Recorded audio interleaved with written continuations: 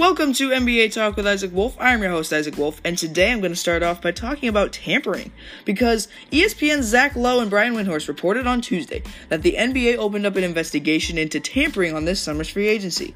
More than $1 billion in contracts were, suddenly agreed to in the first 24 hours of free agency.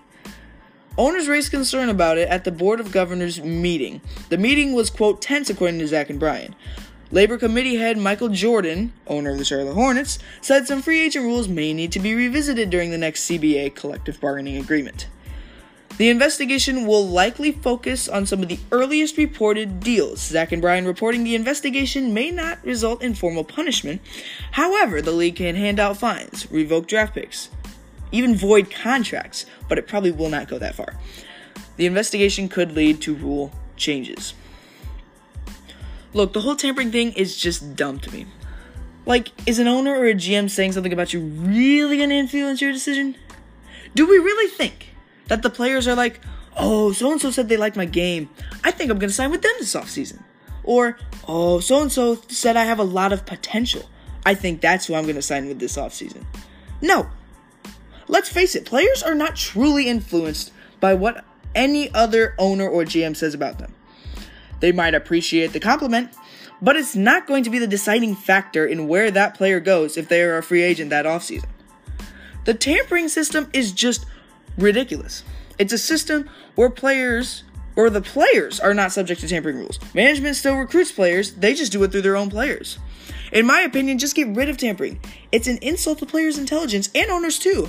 It suggests that the players don't know their own contract situations and that they need other teams to point it out for them. That's not how it works. Players in this business are smart, and I'm pretty sure they can figure things out like their own contracts on their own.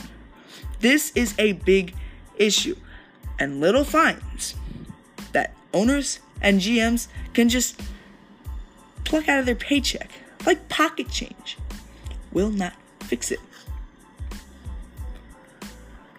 Let's move on to some free agent moves that have happened over the past day. The Trailblazers signed Pau Gasol to a 1-year deal. Dragan Bender agreed to a 2-year deal with the Bucks, former number 4 overall pick with the Suns.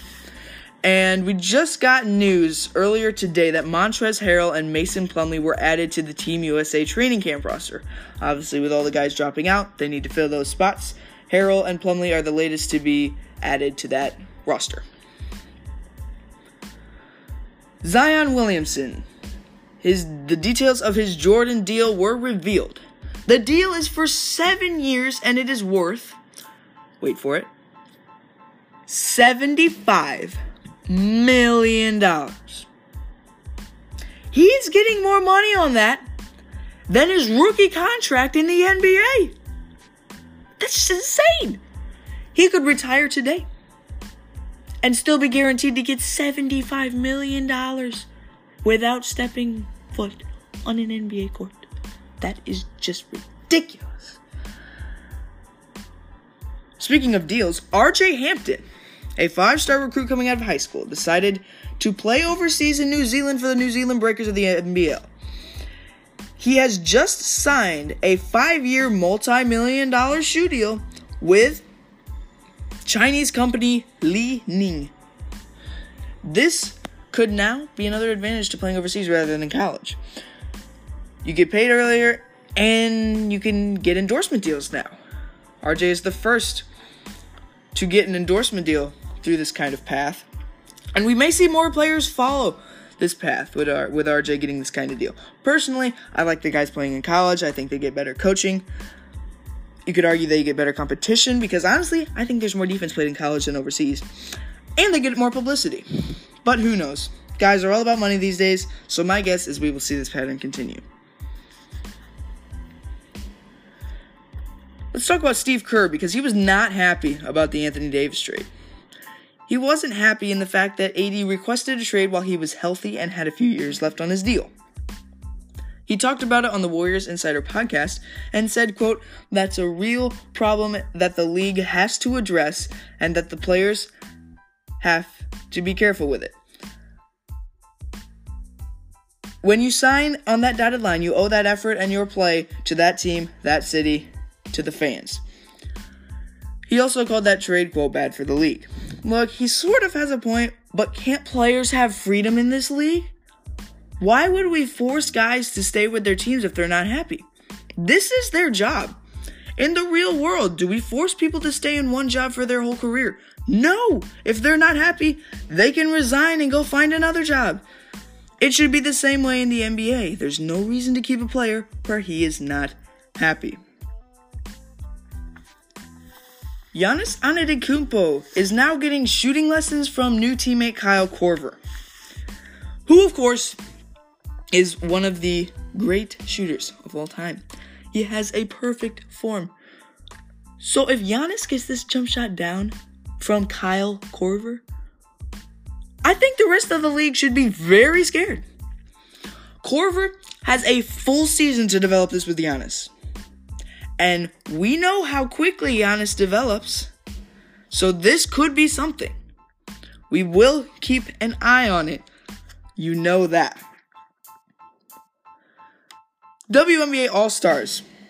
The selection show was on Tuesday night, and it was like the NBA, where the two captains get to pick the teams. Elena Delle Donne of the Washington Mystics was a captain, as was A'ja Wilson, who will not be playing in the game due to an ankle injury. She will be replaced by Minnesota Lynx rookie Napheesa Collier. Here's how the draft played out. Elena Delle Donne took Brittney Griner of the Phoenix Mercury, number 1 overall. A'ja Wilson took Chelsea Gray with her top pick. And here are what the teams look like. Team Delle Donne. The starters for Team Delle Donne. Elena Delle Donne, captain. Brittney Griner, Jewell Loyd, Jonquel Jones, and Kia Nurse. Reserves, Kristi Tolliver, DeWanna Bonner, Nneka Ogwumike, Courtney Vandersloot, Napheesa Collier, and Alyssa Thomas. For Team Wilson, the starters are Chelsea Gray, Kayla McBride, Liz Cambage, Natasha Howard. Reserves are Sylvia Fowles, Diamond DeShields, Allie Quigley, Tina Charles, and Erica Wheeler, who, by the way, was undrafted. First WNBA All-Star ever to be undrafted. Also, Candace Dupree and Odyssey Sims are on Team Wilson as well. Okay, first of all, I could not believe that A'ja didn't take her teammate Liz Cambage earlier. I thought she could go number 1 overall. 6'8", a dominant big, prolific scorer. She's got a lot of talent. She is an MVP candidate this season, so I was puzzled when Wilson gave Delle Donne 3 chances to get Cambage, and she didn't take her any of those times. Second of all, A'ja has a very big team. 6'8" Liz Cambage, 6'4" Natasha Howard, 6'5" Sylvia Fowles, 6'2" Napheesa Collier. Delle Donne does have the tallest player in the W in Brittney Griner. 6'9", has the most in-game dunks in WNBA history, but other than that, her tallest player is herself at 6'5", and then the majority of the rest of her team is guards, with the exception of Tina Charles and Jonquel Jones. We are going to take a break. When I come back, I will finish talking about the WNBA All-Star Draft.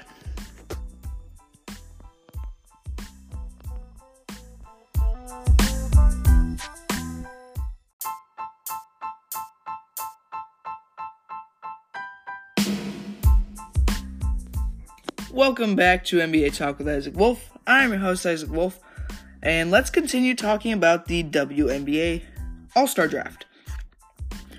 After the two captains had finished drafting, the two got into trade proposals, and they traded coaches.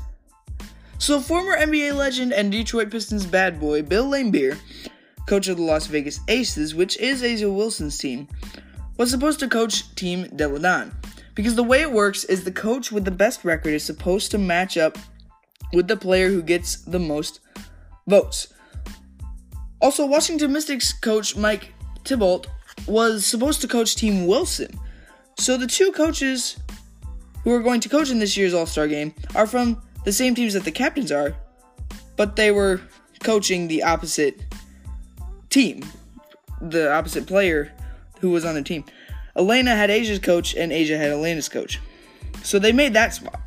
Then Delle Donne proposed a trade. She asked for Tina Charles in return for Napheesa Collier. A'ja did accept that. So Collier, who was supposed to replace Wilson, was drafted by Team Deladon and is now on Wilson's team, so that all works out.